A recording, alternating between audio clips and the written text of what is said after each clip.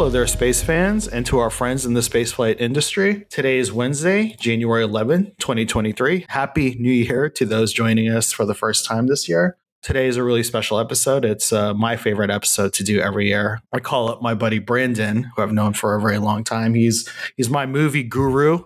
He's an awesome dude. I like to say he's a hometown friend. I don't know why. We're both used to, let me rephrase this. Our origin story is similar. We both came from the New York Observer. Brandon was the entertainment reporter, a very good one. And I was the space reporter, an also okay reporter. Welcome to the show, Brandon. Thank you so much, Robin. You know, I wasn't fishing, but I like what I caught. I appreciate all the hype, man. I'm a good hype man. I'm like, that would be another good career option for me. Seriously, you could be part therapist with that sort of self-esteem boost right there. I really appreciate it. And you are a great space reporter, and it's great to be back on the show. Always love talking with you. Thank you, Brandon. Brandon, your title right now is Entertainment Industry Strategist at Parrot Analytics. Congrats. It just seems like your knowledge of the industry is really being put to work out there. And I follow you on Twitter, and I read a lot of your analysis. And, we have a list of, geeky IP that we want to chat about. But before we get into it, has the reports of movies' death been exaggerated? That's a great question. And it's a question that is almost cyclical in the industry because, you had in the 1930s and 40s, the Great Depression, and people wondered, well, will movies be able to survive at a time when everyone's penny pinching? And it turned out that movies were actually a great source of national morale and they continued to be strong. You had, the advent of television, which threatened its existence. Then there was VHS and DVD, and then there's streaming. And so every time a major societal or technological development threatens the industry, people question its longevity, its ability to survive, and it is still here. It has survived everything this planet could throw at it. Now, that doesn't mean it's going to be as strong as it was pre-pandemic. I think domestic box office is unlikely to ever recover quite to those same levels. But no, I don't think theatrical moviegoing is ever going to go extinct. It's going to change, it's going to develop, it's going to minimize, but extinct, no, not anytime soon, my friend. I'm glad to hear it. Last night was the Golden Globes. Congratulations to all the winners. Everything, everywhere, all at once. Congrats to A24. A24 is one of the founders of Supercluster. Apart from that relationship, I just really love that movie and I love everyone in it. Just congrats to the producers, director, and the entire cast on their wins and everyone who won last night. I wasn't mad at anything. It was just a great show, and I didn't watch the show. It was a great show because of all the winners. I am going to try and catch the opening monologue because I heard it was really great. Really quick, Brandon, are you happy with the Golden Globes last night? Yeah, I got to be honest. I didn't watch it either. The other award shows are always nice when it comes to kind of strategic validation in the industry, and they mean more to the people involved than it does to us at home. Right. But I am an Academy Awards fan, and I always like to say every year, I hate how much I love the Oscars, but that is my main playground. I admittedly, no offense to the other ones, don't pay as much attention. I like to see what the winners were the next day, but I'm rarely watching. That's awesome. Yeah, I got the results on Twitter, and I was fine with it. Okay, I really want to jump into Avatar, The Way of Water, because before this movie was released, there was a debate whether people still cared about this franchise and this IP. There was debate about how much money it would end up making. There was on both sides, it's going to make nothing, it's going to make $2 billion. I saw this film on Christmas Eve at 8 p.m. with my buddy Joey Roulette, who's a space reporter that our listeners are familiar with, and a bunch of our friends. And I would say half of them loved it and half of them didn't like it. So, Brandon, first off, what did you think of the film? A fair question to start off with. So the original Avatar, I give a C- to, and this Avatar, The Way of Water, I give a C+ to. I am not the biggest Avatar fan in the world. I'm someone who thinks James Cameron is the most inventive, visionary, technically progressive filmmaker probably of our lifetimes. And it has continually bummed me out that he's spending the remaining decades of his career in this one single sandbox, when he himself has said in profiles last year he has thousands of ideas just waiting to be moved on, and we'll never see the light of day because of this. Having said that, I don't root against movies, and I particularly don't root against movies at a time when theatrical can use all of the help it can possibly get. So seeing it arguably even overperform at this point is really, really nice to see. And I'm happy for the financial windfall that it brings to theaters in desperate need. Yeah. And that trickle down effect will be a positive net for the entire industry. And I think that getting people back to theaters and just overall positive from Avatar 2. Sure. Now, for the film itself, my reaction is I think I give it something like a B, because it did keep me engaged. I was astounded by the special effects and some of the, some of the world building was cool. I liked that. I liked that we were seeing a new side of this world, Pandora. Right. Now, one thing that really bothered me, and this is from a technical perspective, was the changing frame rates. Now, I don't know if I'm old fashioned or I'm just I don't know if I wasn't ready for it, but the changing frame rates really changed my movie going experience. I don't know if it's because it was the first time seeing it at this scale, because obviously it's been done before, but I don't know if they changed that rapidly, but it bothered me, Brandon. And I don't think that other filmmakers are going to make this a fad, even temporarily. But I'm worried about the next Avatar movies as well, and watching them this way. Did that viewing experience have any effect, positive or negative, for you? Listen, no disrespect to Peter Jackson or Ang Lee, two of the earlier pioneers of changing frame rate in the Hobbit trilogy and in several movies across Ang Lee's filmography. I've never liked higher frame rate ever in my entire life. I think it's a needlessly distracting gimmick. But I gotta disagree with you here, Robin. I thought when they are flying and the frame rate changes, I thought that was the best use of it I've ever seen on the big screen in my life. And I thought it gave the flying sequences a fluidity and a detail that were really, really, really masterful. And we know James Cameron is a perfectionist. We know he's obsessive compulsive about all the details. And I think that comes across in, like you mentioned before, too, the side of the visual effects overall. And I do think the selective use of higher frame rate here works. Do I want this to become the norm, the standard, a common thread and trend in the industry? Absolutely not. I hope that's not the case. But in small doses, doled out by the best usage I've ever seen in Cameron, yeah, sure, I can stomach that. The scenes with the whale really blew me away. I thought that I love seeing that on the big screen, and that there was a moment where they had these crab-like robots, the humans, and that is James Cameron being inventive, and I love it. And there were so many moments throughout the film where I was really excited about what I was seeing, and it did really, there are those, the moments when you're watching a movie that really, you see the romance of why you love movies. Right. And there were moments like that when watching Avatar 2. And I really, like I said, I enjoyed it. I'm a little concerned of where this changing frame rate could go, how far they could take it. I think I have to agree with you that those scenes isolated were extraordinarily beautiful. And there were scenes that now the cinematic scenes where it was a normal frame rate, I thought that they looked beautiful. Yeah, I thought it was an improvement on Avatar at the time. When Right. that came out in 2009, everyone was blown away. And again, it's not a movie I like, but I'm like, wow, this is incredible. And I actually think this, from a visual effects practical standpoint, is actually even more impressive, even though we've been inundated with some of the best effects we've ever seen over the last decade. So that really was spectacular. And I may not care or like a single character in this franchise, but boy, if you tell me the last 45 minutes of Avatar 2 is Titanic with guns, I'm in. That was great. That was an incredible climax.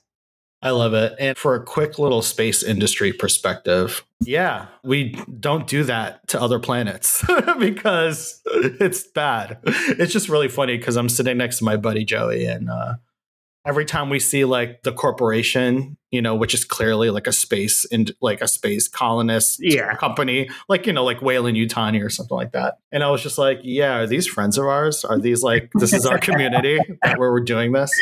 And it's just, I love space movies and all space movies, but I don't consider, strangely enough, Avatar to be a space movie. It's very much about the species and the civilization on another planet. It has space elements, but I don't consider it a space movie. It's something on another level. So question here, because you just brought it up. Pandora is a moon, and I know in our solar system, the most likely place for life is Europa, a moon of Jupiter underneath its icy surface.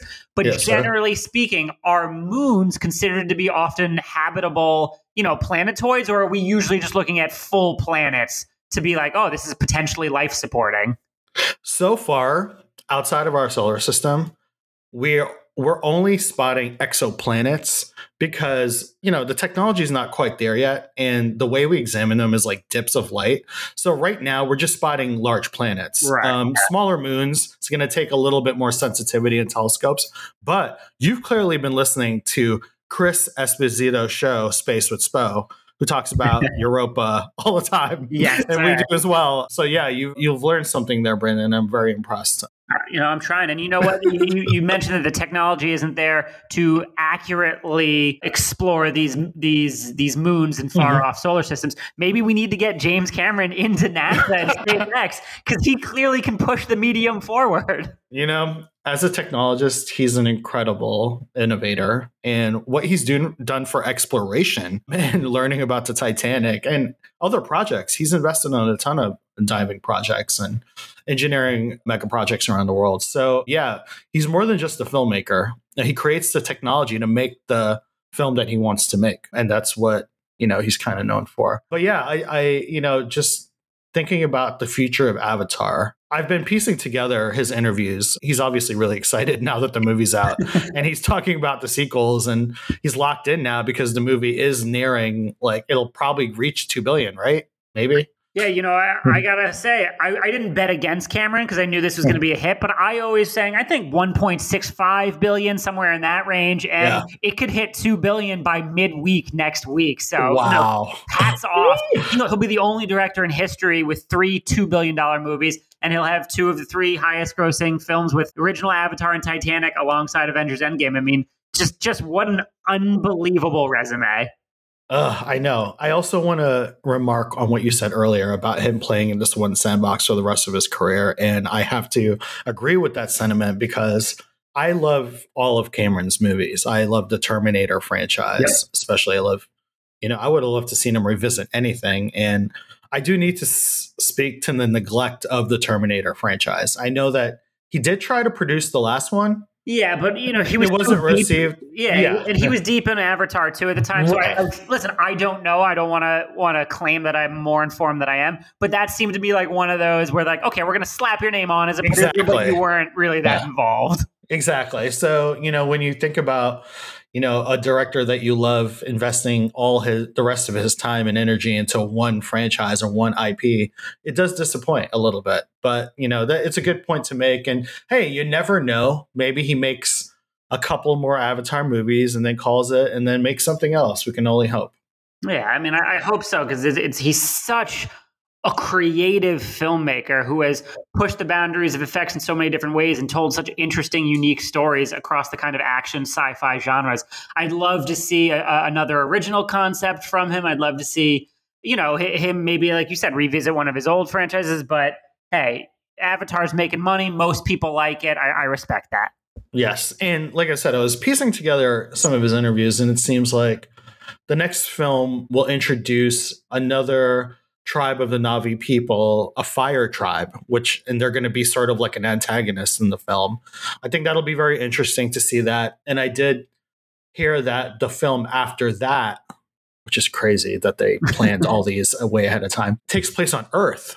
Interesting. That will be interesting. Yes. Yeah. That would be a great way to like reground the franchise. And correct me if I'm wrong, I believe Noah Hawley's Alien TV series currently in the works at FX also takes place on Earth. So that's interesting that two Cameron-esque properties are returning to Earth around the same time. maybe that's what's needed, a little bit of grounding here. Yeah. So I'm excited for the sequels for Avatar. And, I love that people are packing into the movie theaters again and watching it on Christmas Eve. The theater was packed and it was a fun experience. I was in Georgetown in DC. Okay, let's move on to another franchise that I saw there was news the other day. I think Tim Blake Nelson has been cast in Dune Part 2, along with another, just give me another amazing cast. It's Florence Pugh, Austin Butler. I see Léa Seydoux on here. Christopher Walken is playing the Emperor. Holy shit. Dune is Arrakis. I don't do a good Christopher Walken, but I just can't wait to see that.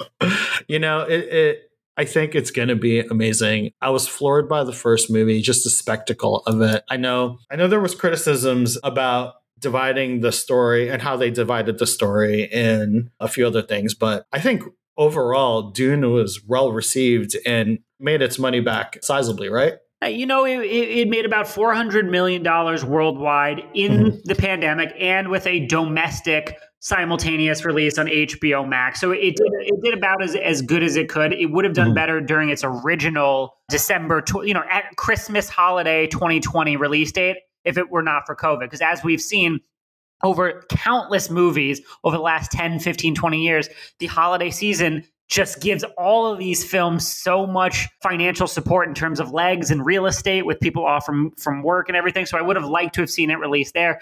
I think Dune 2, Dune was a very, very insular, cerebral sci-fi. It was not the most accessible or commercial blockbuster ever made. So I don't necessarily think Dune 2 is going to suddenly shoot out to $1 billion, but do I think it's going to do better than the 400-ish million that Dune 1 made? Yes, I do.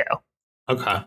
I saw Dune as a risk because Blade Runner didn't do that well. Yeah, and Blade Runner didn't do that well. I feel like it was the same sort of, like you said, the sci-fi that's not completely mainstream and accessible. Yeah, this is not Independence Day, in which there's an action sequence at the end of every 3 pages of script. This is philosophical and slow and meditative at times, and that is not necessarily what blockbusters are made of, and it's hard to generate those types of returns. Fortunately, Dune 2, for anyone who's read the book, everyone knows that the back half is more action-packed. A lot of the exposition and world-building heavy lifting has been now established in Dune 1, so there's a little bit more room, I think, to not lose its elevated focus, but perhaps deliver a more commercial franchise concluder. I'm sure the studio is leaning on Denis to make a little tiny bit more accessible and have a bigger opening. I feel like the movie is probably, well, at least this particular IP has even gained more of a following since that first movie has come out. Yeah, and book sales are up as a result, and it was nominated for 10 Oscars, which is quite impressive. So it's set up well, and I think from a marketing standpoint too, maybe you don't go to a movie because you're a Timothée Chalamet fan or a Florence Pugh fan, but you might go to a movie that has 11 of your favorite actors. That's really a nice marketing hook for this second one. Right. And the cast is stacked. So stacked. Look, Denis Villeneuve is arguably one of the best and most technically proficient directors working right now. Absolutely. He's very much in my top 3. I just rewatched Arrival the other night. It's fantastic film. It's a classic. I love it. I must have seen it a dozen times by now. And it uses Max Richter's Nightmare of a Dreams soundtracks just so well. That one particular song or composition is beautiful. That you're right to call out the soundtrack of that movie because it's almost just as iconic sometimes. Now let's jump into. We were talking about how not mainstream Dune was. Let's jump into Marvel Phase 5. So people are not happy with Phase 4. I think generally. I don't know if that goes for everyone. Everyone I talk to, and there's been a lot of online criticism and discussion about maybe they did too much since Endgame and the product might have been diluted. Whatever. Phase 4 is over now. Brandon, what's your outlook for Marvel? Do we think Quantumania is going to be a good kickoff for this new phase? It's Ant-Man and the Wasp. Peyton Reed's a great director. Peyton Reed brought everyone that Luke Skywalker cameo in Mandalorian, by the way. I don't know if people know that. What's your outlook for Marvel right now? I mean, they're still making money. Black Panther and Doctor Strange, did either of them make $1 billion? Or did Black Panther make $1 billion? Neither hit $1 billion. Wow. Okay. See that? But, I would say commercially, two things. Number one, Black Panther and Captain Marvel's overperformance set expectations too high. Both surpassed $1 billion with ease. Black Panther, I believe, is the second or third highest grossing domestic film of all time, somewhere in that range. I think Top Gun Maverick might have passed it. And Captain Marvel obviously did over $1 billion. So I think that set unrealistic expectations for new solo films for Marvel and even sequels. So I think that's tough. And after Endgame, we did need a critical and commercial resetting of expectations, because an 11-year saga in which films very strategically built on top of one another is not easily replicable. And there was probably an exodus of casual Marvel fans after that, who aren't as interested in continued Marvel stories as they were in that 10-year or so saga. Right. But, looking at Phase 5, there's no doubt that Phase 4 was divisive. I think that the quality certainly wasn't as consistent as we were used to in the first several phases of Marvel. I think Phase 4 has potential, but they are relying on a very odd mix of new and old. So on the big screen, we do have Ant-Man and the Wasp: Quantumania, which is Kang's proper introduction after a soft intro in Loki, which is one of the better received Marvel TV series. Love that show. Yes. We've got Guardians of the Galaxy Volume 3, which is obviously a very highly anticipated conclusion to that trilogy. Then we've got the Marvels, though. Listen, Captain Marvel made a lot of money, but everyone would agree it wasn't critically as high quality as the other was, and there's a reason there's new directors. We've got Captain America: New World Order. I'm really excited for it, but you can understand why maybe large swaths of fans are going to be like, whoa, this is an entirely new Captain America. I'm not sure if I'm as sold on it. You've got Thunderbolts, which is, ground level. It's been built up across a lot of different projects, but isn't necessarily as starry as the other ones. And you've got Blade, which we don't even know if it's going to make its release date, because there's been a lot of behind the scenes drama. Drama. And then you've got several TV shows. You got What If Season 2, you got Loki Season 2, you got Secret Invasion, Ironheart, Echo, Agatha, Coven of Chaos, Daredevil, Born Again. So those are like a mix of like, I'm not sure if there's enough there for a whole show. And then you've got Loki Season 2 and Daredevil, which are probably the most anticipated.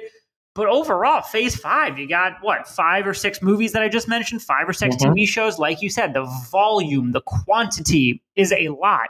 And ask anyone in this business of entertainment dating back the last 100 years. Nobody bats 1,000. Kevin Feige has obviously learned that too, despite being a great producer. So I think Phase 5 is very crucial for the longevity of Marvel's success as the most successful creation in Hollywood history, because after a divisive, polarizing Phase 4, you really need some safe wins in Phase 5. And if you get out of the gate slowly, or there is this peak and valley experience in terms of fan reception, I think you could see Marvel, again, not fall off in any way, but perhaps lose its perch as the number one most dominant series in all of pop culture, as it has been for a decade plus. Peaks and valleys. I want to say that Paul Rudd is always a nice little safe bet sometimes. So we're excited to see Quantumania. I think Quantumania is I think it'll open bigger than the last 2 Ant-Man movies, but I don't see it opening like Avengers level. No. I think, the other movies are in that $500, $600 million range. I think this one theoretically on paper should beat those two. But again, I don't think it's playing like a $700 million plus blockbuster, like a, early Guardians or something like that.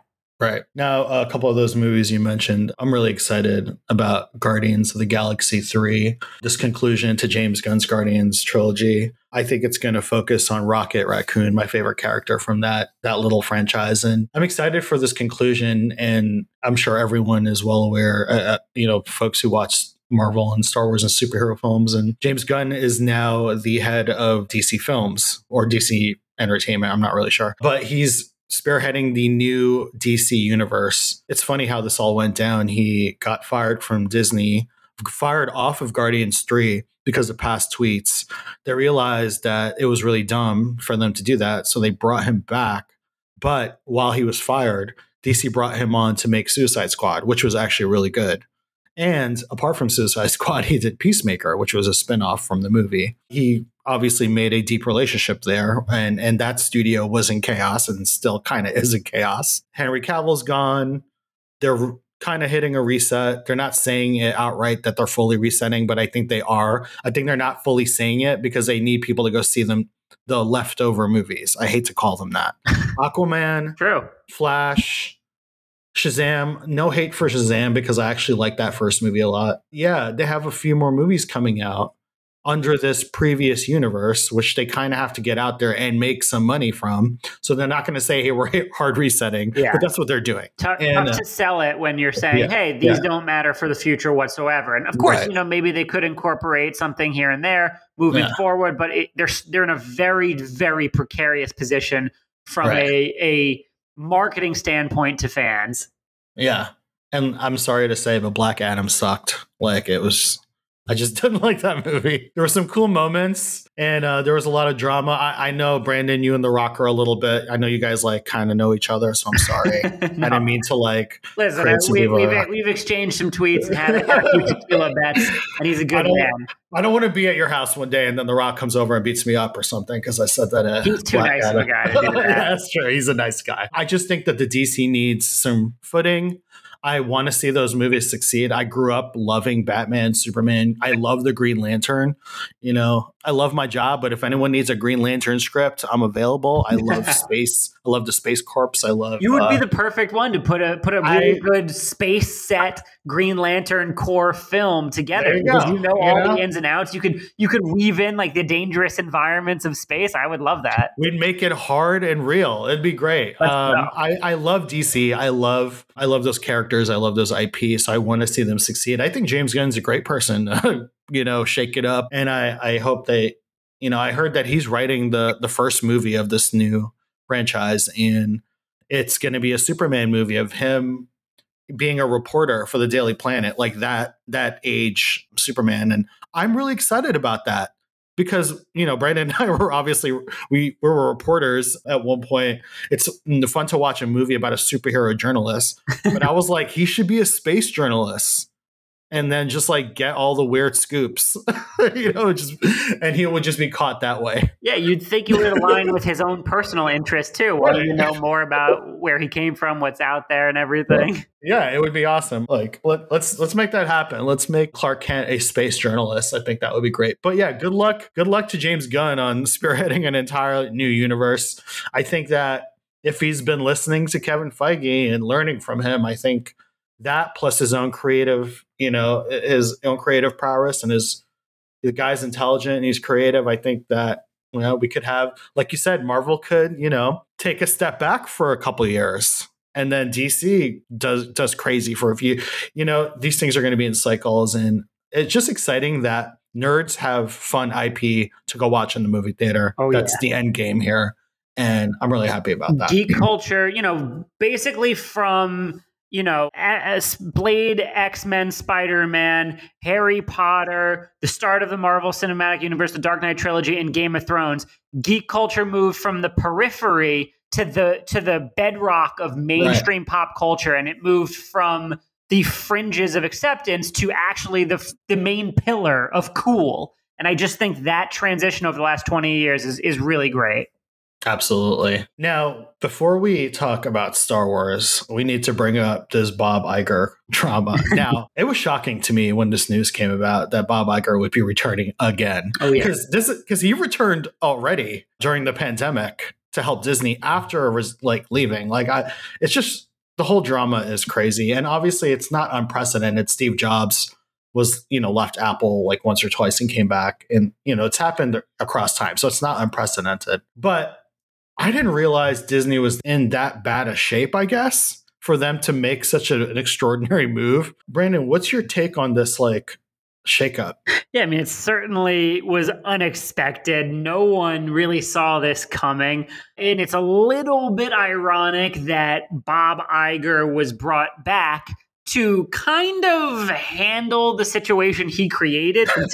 He did handpick Bob Chapek, and he also was the one who set up Disney Plus and the losses of the streamer that Disney took are more or less what did Bob Chapek in at the end. So it is a little bit ironic, but you have what is unquestionably considered the greatest media executive of the 21st century 100%. returning to his company with a 2-year window, a mandate to nail Succession, because it's always been a kind of thorn in his side throughout his career at Disney, and essentially shepherd them back onto stable ground after a very tumultuous 2022.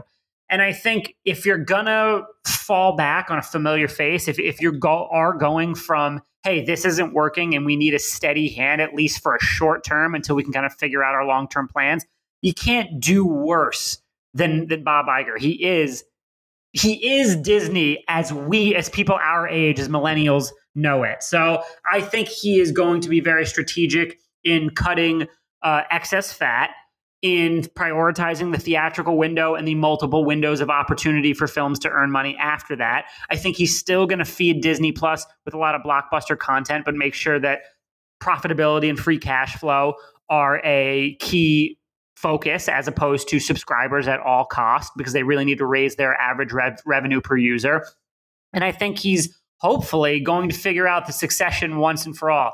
I think within his return, we could probably expect that something else was in the works and up his sleeve. I think there's going to be some sort of merger and acquisition, whether that's a splashy acquisition or a strategic sale. I don't know what, but I do believe a bigger move will be announced probably in the first half of 2023 that I think he was already working on as they were planning his comeback. So listen, all things considered, Bob Iger being back clearly elicits a lot of confidence and hope from the investors, because the stock rose on the news, and he does have a ton of revenue generating opportunities and IP to leverage in his return. So I think he's going to ultimately leave Disney once again in a good spot. I think the confidence level is there. I think that word stability, bringing stability to Disney, I think his name is associated with just like that. Consistent growth and stability. It's exciting to see what they'll do film and TV wise. I think that Iger might do quality over quantity. I'm hoping, at least. Yeah. And let's see if that plays out. I mean, remember, Disney only released 5 new films in 2022, not counting 20th century titles like an Avatar, The Way of Water, but just Disney titles. So they very much were focused on getting out some blockbuster properties in a non-quantity manner, but that also had something to do with lingering COVID production issues and things like that. So I think we'll see a strategic ramp up in focus. It was such a strange announcement to me, but yeah, I think that post-COVID, at least in the business sense, because we're not post-COVID, people are still navigating what that means business-wise. Okay, so let's jump into Star Wars, because that's obviously part of Disney's business. Yeah. And one thing that we had under Iger that we don't have anymore is that yearly Star Wars movie.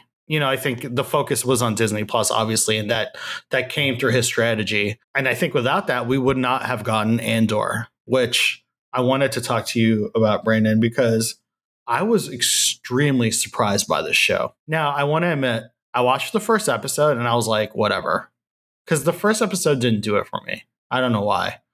Then I watched the second, then I watched the third, and I was like, something is very different about this show. And it was the writing, the dialogue. It was a lot of little different things, but bravo to those filmmakers and the cast to Andor, because it's very hard to create something fresh and new in the Star Wars universe.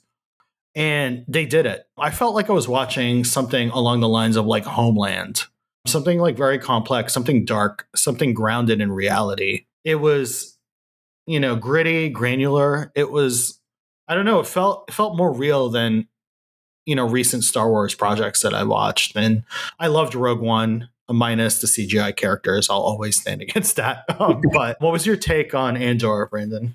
I agree completely. I loved Andor. It is clearly the best Star Wars project under Disney, in my opinion. I think you could make a case that it's the best Star Wars project since the original trilogy. You could. And I thought what was so radical about it is that it's an entire series about a guy being radicalized. And that is the most political and subversive initial hook and overarching arc for a Star Wars series on Disney Plus, the most PG, barely 13 service we have. So I thought its political intentions and its unbelievably intelligent characterization of not only its main character, but in depicting how people give into extremes, how people buy into ideologies of their overarching governing bodies, both on the rebellion side and the imperial side. I thought it was incredible how they painted both with a very, very specific brush that didn't leave either as wholly good or wholly evil in some senses. So I just, the acting, the production values is incredible. And I think what I love most of all is I like nostalgia. I'm a sucker for nostalgia. I think Me too. There's a lot of it that can be weaponized well. I don't think it's inherently a dirty tactic. No. But I do think Book of Boba Fett and Obi-Wan and Mandalorian very much spoon feed their audiences nostalgia, and they rely on it as a foundational tool rather than a texture, a seasoning. Right. And Andor was an entirely original conceit insofar as a prequel to a prequel can be original. It used nostalgia in very, very minimal strategic ways. It created a three-dimensional character out of Mon Mothma who previously, was one iconic line and a haircut. And that was it. So I cannot praise Andor enough. I loved it. Yeah, please, if you have not watched it, watch it immediately. Do. Guys, it's slow in parts, but I promise you that slow build is so worth it. I want to call out a few things from the show. Obviously, Diego Luna, the star show, is incredible. Is it Kylie Solar who plays? I'm not sure off the top of my head, honestly. Yeah, but we have to call out Stellan Skarsgård.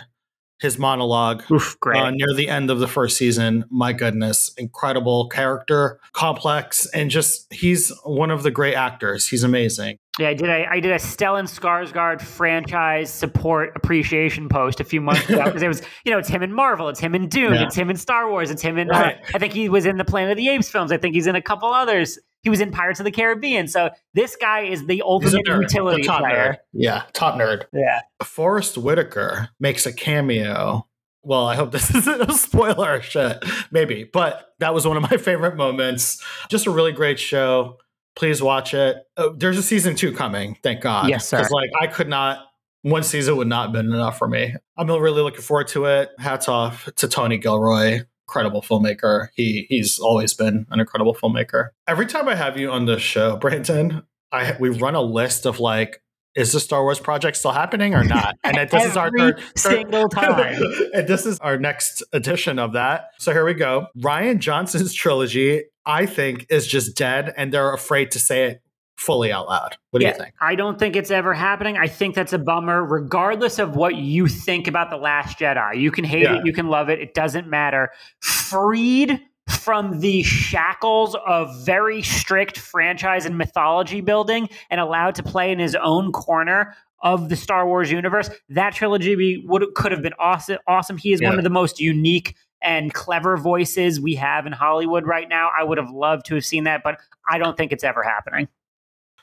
It's a bummer. I would have loved to see a murder mystery in the Star Wars universe. That would have been fun. Patty Jenkins' project is dead. I think we might have discussed that last time. And Patty, has been vocal about this drama at DC because her Wonder Woman is not moving forward at all. And I think Taika Waititi's project is still alive. I don't know if you've heard anything. Yeah, I mean, we thought there'd be more progress at this point. He has a very, very full dance card across both TV and film. And the fact that there are at least no public plans as of right now for him to go into production on his Star Wars film in 2023 is concerning. We thought after Patty Jenkins, this one was the most far along in development. That obviously doesn't appear to be the case. Doesn't seem like there's a kind of tangible footing here. So I think it could happen. I lean closer to dead and not happening than I do towards, it's right around the corner. And that's unfortunate because I would have loved to have seen Taika Waititi Star Wars film as well. And I hope that I'm proven wrong in the coming months. Yeah, we'll see. Lucasfilm has had a bad habit of putting out there that they have a film in development or something in development with a director. And then obviously that's not working out. Maybe just wait till you have a green light on a production before announcing it. It's tough. I know you want to build hype among the fan base. And I also know that oftentimes a lot of these things leak without an official Lucasfilm announcement, and a trade or somebody will just report it because it's accurate at the time. And that's kind of out of their control. But, we've seen other franchises and other studios keep a tighter lid on their future plans. And you wish you could see that from Lucasfilm at this point instead of this false hope and false excitement that it inspires when these announcements get out there. We're almost out of time, Brandon, and I'm going to have you on again soon. But I want to close the show with talking about Ahsoka because I think the Star Wars fandom is really excited for the show. It's been a long time coming for a lot of people. Rosario Dawson is starring in the show. I heard that Hayden Christensen might be coming back as Darth Vader to some degree. Mm-hmm. Is this the flagship Disney show that's next? I know that Acolyte is also coming. I know very little about that show other than it's about the Sith Order. Yeah, we've got Acolyte, we've got Skeleton Crew, we've got Ahsoka. Of those three, I'm personally most looking forward to the Acolyte because it will finally move us out of the Skywalker saga timeline. It takes place during the High Republic era, roughly 200-ish years before the franchise begins with the prequels. And I just cannot tell you. I mean, you have more than 20,000 years of rich fictional history in the Star Wars canon. And the fact that we have spent 40 years circling the drain of the same 60-ish, 70-ish year period. I'm so over the Skywalker saga timeline. I cannot wait for us to move out and branch out. And like you said, this is going to follow a dark side apprentice, which is the first time we'll get that perspective as a lead character. And it's got an absolute great cast. It's got Leslie Headland, who did Russian Doll with Natasha Lyonne. So very kind of creative, clever showrunner. So I'm so excited for the Acolyte. I hope it does for the Sith what Andor is doing for the Rebellion, showing them in a different light, even if it's negative or positive, but showing us that nothing is really black or white here in Star Wars. I think that as I got older and I watched the movies and the franchise, I realized, wait, were the Jedi kind of messed? Were they bad? Were the Jedi bad? The Jedi had a lot of issues. Lots of issues. When I rewatch Episode 3, I'm like, is this a coup? This is a coup. This is a coup happening. They're killing them, the Palpatine. You know what I mean? I just when you're a kid, it's good versus evil. When you're older, it's this is two political parties and fighting each other. Yeah. And I'm not really sure what's going on. And I don't know if I was on the right side. It's just, it's funny how you watch these movies as a kid and then watch them again as an adult. And you're like, wait a minute. The Jedi had some serious systemic problems, some serious abuses. They were definitely corrupt to some degree. Oh yeah. They're blind by arrogance, completely unhelping to their young troubled students, taking babies away from families. You mean they're child soldiers? Yeah, exactly. You're absolutely right. It's just a lot of problematic stuff there. And you know what, Yoda, I love you, man, but do better. Thank you so much for being on the show, Brandon. It's always fun. We're taping at 7:30 at night. I would never work this late if not hanging out with my buddy and talking about movies. Always a good time. I also want to say, I was just before this episode, I was on my AMC app. This is not an ad. I was buying tickets for Plane, Gerard Butler's movie that's out. Okay, I'm in for that movie because everyone's saying it's watchable and good and a throwback to 80s action flicks. So I'm in. I still got to get my tickets. That's a good reminder. I'm in for the airplane movie. I'm a big fan of Con Air. Oh, great film. If it's anything like Con Air, I'm in. Brandon, I will have you on again soon, my friend. Let me know if you hear anything about the Star Wars franchise and who's directing what. I'd love to update our list again soon. Yeah, always fun following you. Brandon, can you give everyone your Twitter handle so they can see your movie analysis? Yeah, you can follow me at great_Catsby, KATZBY. I'm always tweeting, industry insights, movie and TV opinions, and some other nonsense. Love it. To our listeners, thank you again for tuning in, and we'll be back with you for the next episode.